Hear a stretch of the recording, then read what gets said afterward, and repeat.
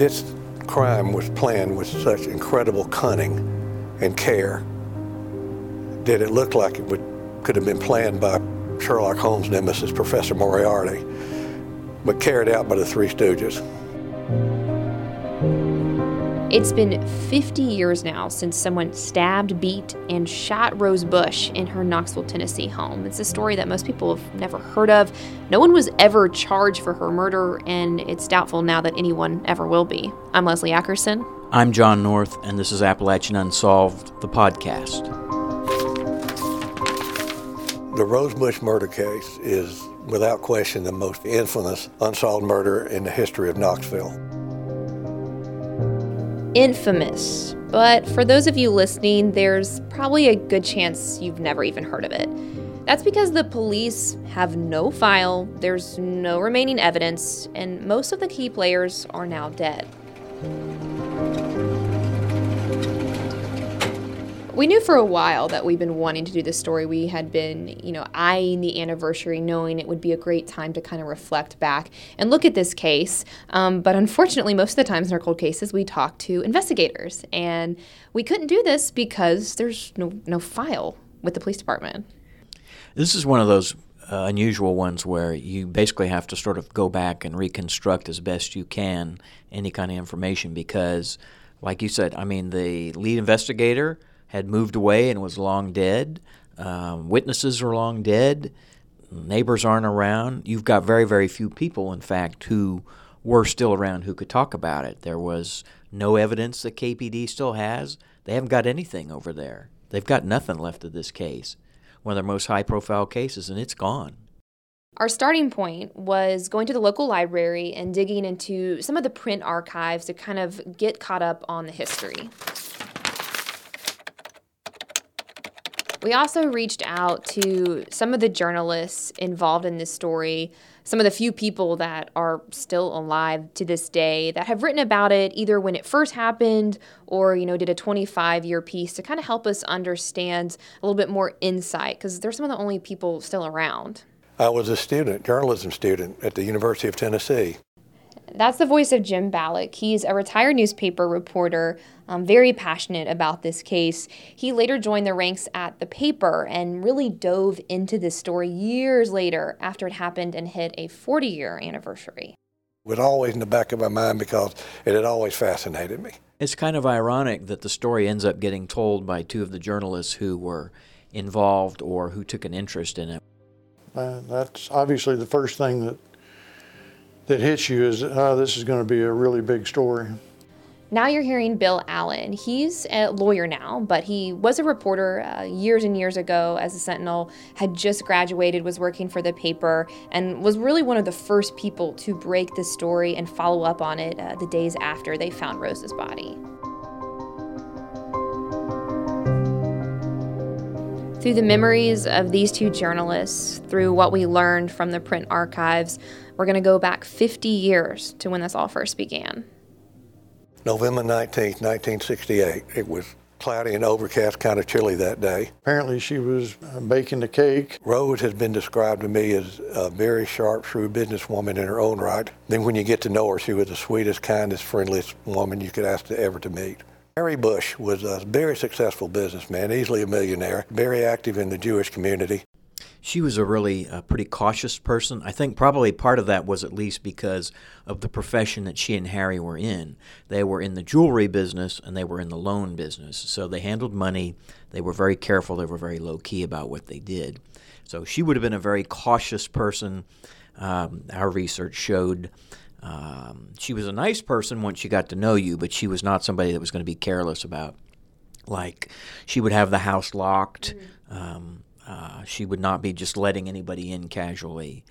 And she's there around 5 o'clock. The maid has gone home. The gardener, after the maid, the gardener leaves. And she's there in the house by herself. Harry had called her, I think around 5, somewhere between 5 and 5:15, and said, I'm going to be heading home. He was downtown working at Gay Street. And so it's clear that it's the window of time in which she was murdered was roughly only about an hour. That's it. The 68-year-old victim had been stabbed at least 8 times, beaten in the head and shot in the hand.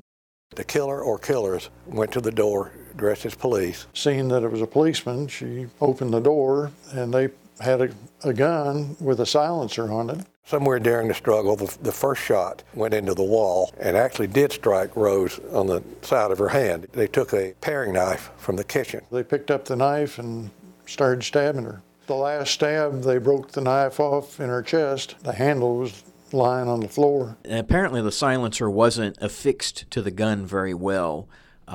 It sounds like they struck her, hit her with the silencer. I think it had a chip or a little bit of a deformity. The gun went off, struck her. I think it grazed her in the hand. And it may have been a defensive wound. She's trying to kind of ward off blows, and they start hitting her over the head with it. But that wasn't all. She also had a small, like, paring knife with white tape around it. I think it was described as a kosher knife that she used. So it was specific. They knew it came from her kitchen. And the killers grabbed that and began stabbing her repeatedly with that. We're not sure how long that Rose laid there dead, but it would be Harry, when he came home from work later that night, that would walk in the door and find her body. Much mystery had shrouded the slaying and intensive investigation throughout the night until late this morning when police discovered what they termed their first big break in the case. That's Bill Allen. He's reading an article that he helped write more than 50 years ago. Bill was one of the first people on the scene that very next morning.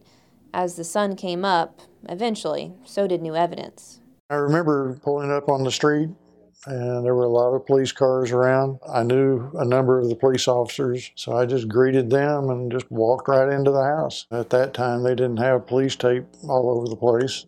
In some of the pictures that were printed in the paper, I think Allen actually pointed himself out. You see the police looking at, I believe it was a gun, right? Yeah, I or think gloves that's and a right. gun. Right there, the police are looking at this evidence, and you see Bill, and he goes, "There I am in the back, right there, watching him." He was right there in all the action.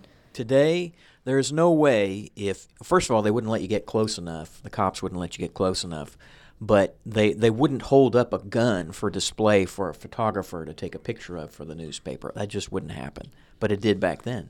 These very disturbing clues had been found indicating that this was a professional or a hired killing. Some city crew discovered some clothing that seemed to be related to the scene, and so we went flying over there. It was only about 3 blocks away from the house. A police department uniform, the Cleveland, Ohio Police Department, police badge, police cap had a fake badge on it, and a .22 caliber Ruger semi-automatic pistol, and a silencer broken. And the silencer had a dent in it, and that dent on the silencer matched a gash on Rose Busch's head. And while we were there, they found the pistol. One thing I remember about that was that the police officer who found it just picked it up. No gloves on or anything, just picked it up and said, "Look what I found." I started covering crime back in the 1980s, and that wouldn't have happened even back then. But he walked right into the house, and while Rose Busch's body had been removed, I think he said there was still plenty of blood around. I think he maybe even talked about that the cake that she had been icing was still sitting in the kitchen, which, again, is sort of amazing because it had been, let's see, she was murdered in the afternoon, and I don't think he got to the scene until like the next morning. We used to refer to Sequoia Hills as the neighborhood. Probably the wealthiest neighborhood in Knox County, a lot of old money at the time. So one of the most interesting things about this murder is the neighborhood that it happened in. This was not your crime-ridden neighborhood. It was fancy, it was wealthy, only rich people lived there. Sequoia Hills is the name. Yeah, this is not the kind of place where you're going to have somebody who lives there murdered in the middle of the day. This is, like you said, it's rich people, and supposedly rich people don't have murders in their homes. One thing that we did that morning was go around and knock on doors and try to interview neighbors and see if they had seen anything. Everybody was just flabbergasted about it. Yeah, people would be shocked to find out that a murder ever happened there, or any kind of violence, any sort of crime. You would think it would be a pretty safe place to live. Yeah, but it wasn't. So Harry and Rose Busch lived at 1026 Kennesaw Avenue back when this crime occurred, and we actually had the opportunity to go inside 1026 Kennesaw Avenue. Yeah, that's one of the rare things you get to do. This was really kind of cool that we were able to actually go inside the house, and as it turned out, as you know, we had like a couple days before this was going to air that we actually had the chance to walk around inside of it, and it was about to be torn down. But I don't know what your impressions were, but I don't know if you remember that afternoon. It was kind of rainy and it was a little bit dark. We went over in the afternoon, so that kind of added to the creepiness of it. And if you remember, the electricity had all been shut off, so it was just us walking around in that darkening house. It was a huge property. I think there was like some marble floors in one room, big spacious rooms, but big windows. But it was still interesting to imagine. You know, there had been some sort of renovation inside, but it couldn't have looked much different inside than when the crime occurred. I think that's right, and the way we walked into the house was straight into the way that the killer walked in. Rose was working at the kitchen. She let him or them in, or they forced their way in through that carport door. That was weird, just being able to kind of walk in and you're walking on the floor where her body was found. Harry Busch, Rose's husband, came home from work and found her lying in the kitchen floor. He actually ended up coming home from work a little bit late that day. He had run into some car trouble before he left.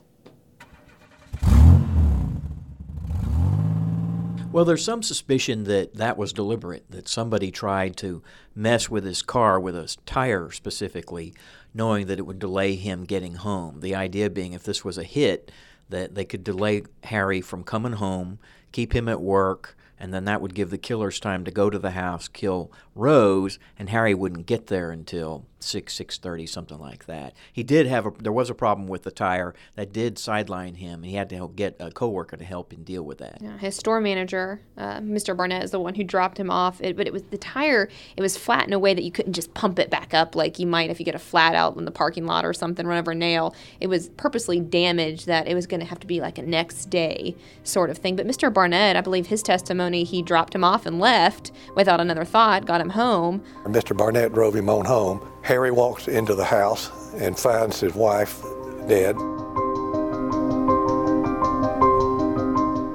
He had an airtight alibi. He was at work and had a flat tire. His tire had been slashed, and so he had the greatest excuse in the world for not being anywhere near the scene at the time. In a sense, he had an alibi because if he was setting this up, he had an alibi because he had a problem with his tire, and so he had to get a coworker to help him fix it. So that would have, if you're sort of planning something, that's helpful to say, well, you know, I got delayed going home, and you obviously know where I was because I was trying to deal with that.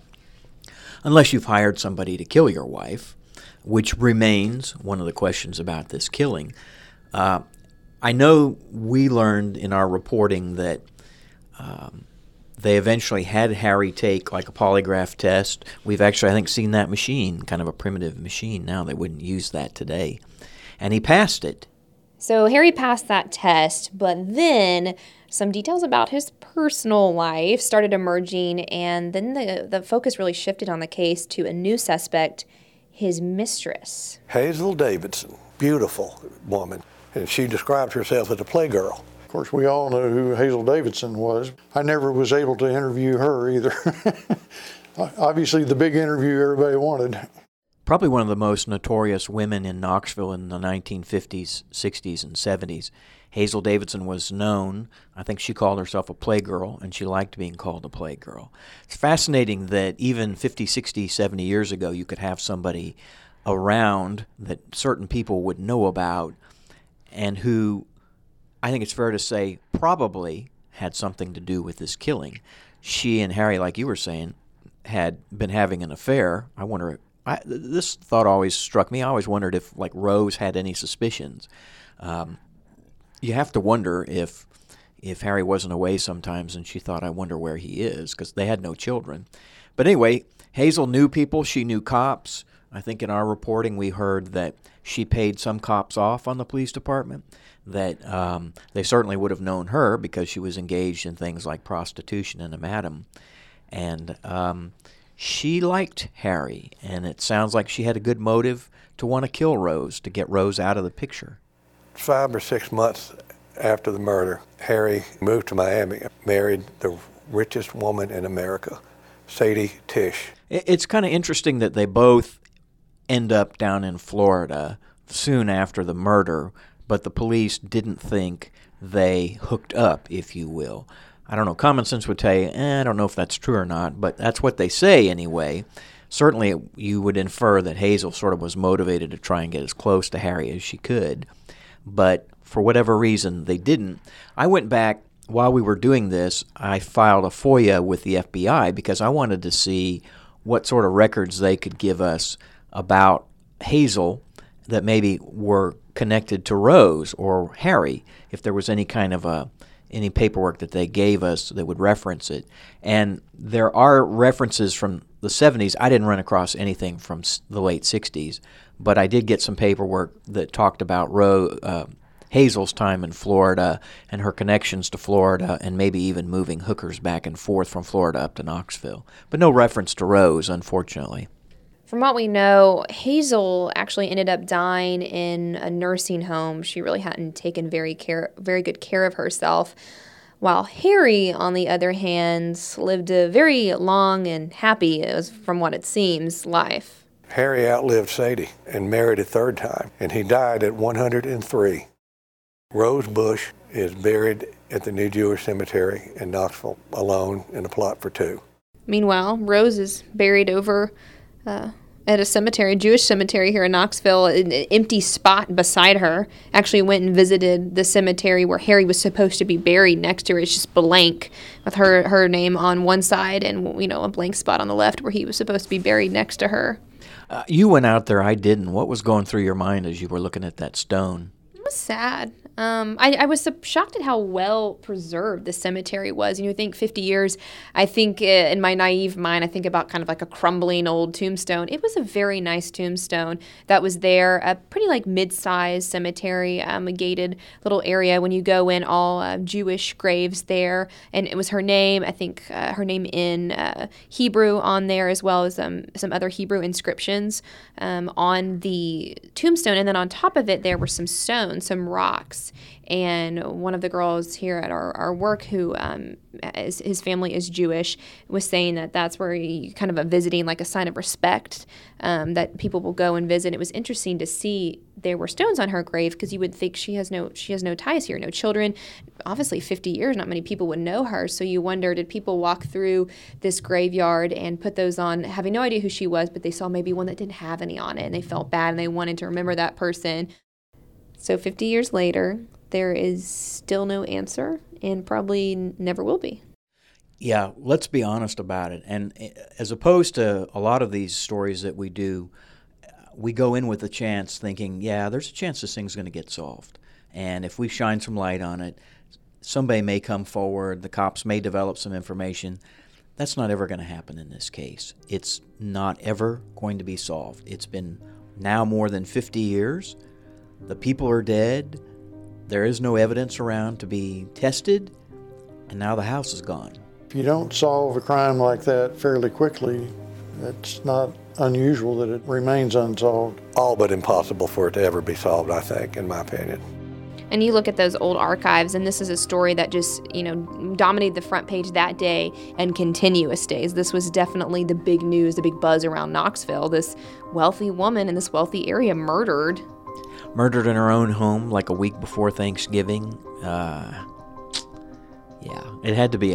It was obviously a inside job or a contract job or something like that. Somebody wanted her dead. Everything connected with it is slowly disappearing. It's just going to be kind of a story that's passed along, and it's sad that there's never going to be any justice for this woman who was murdered.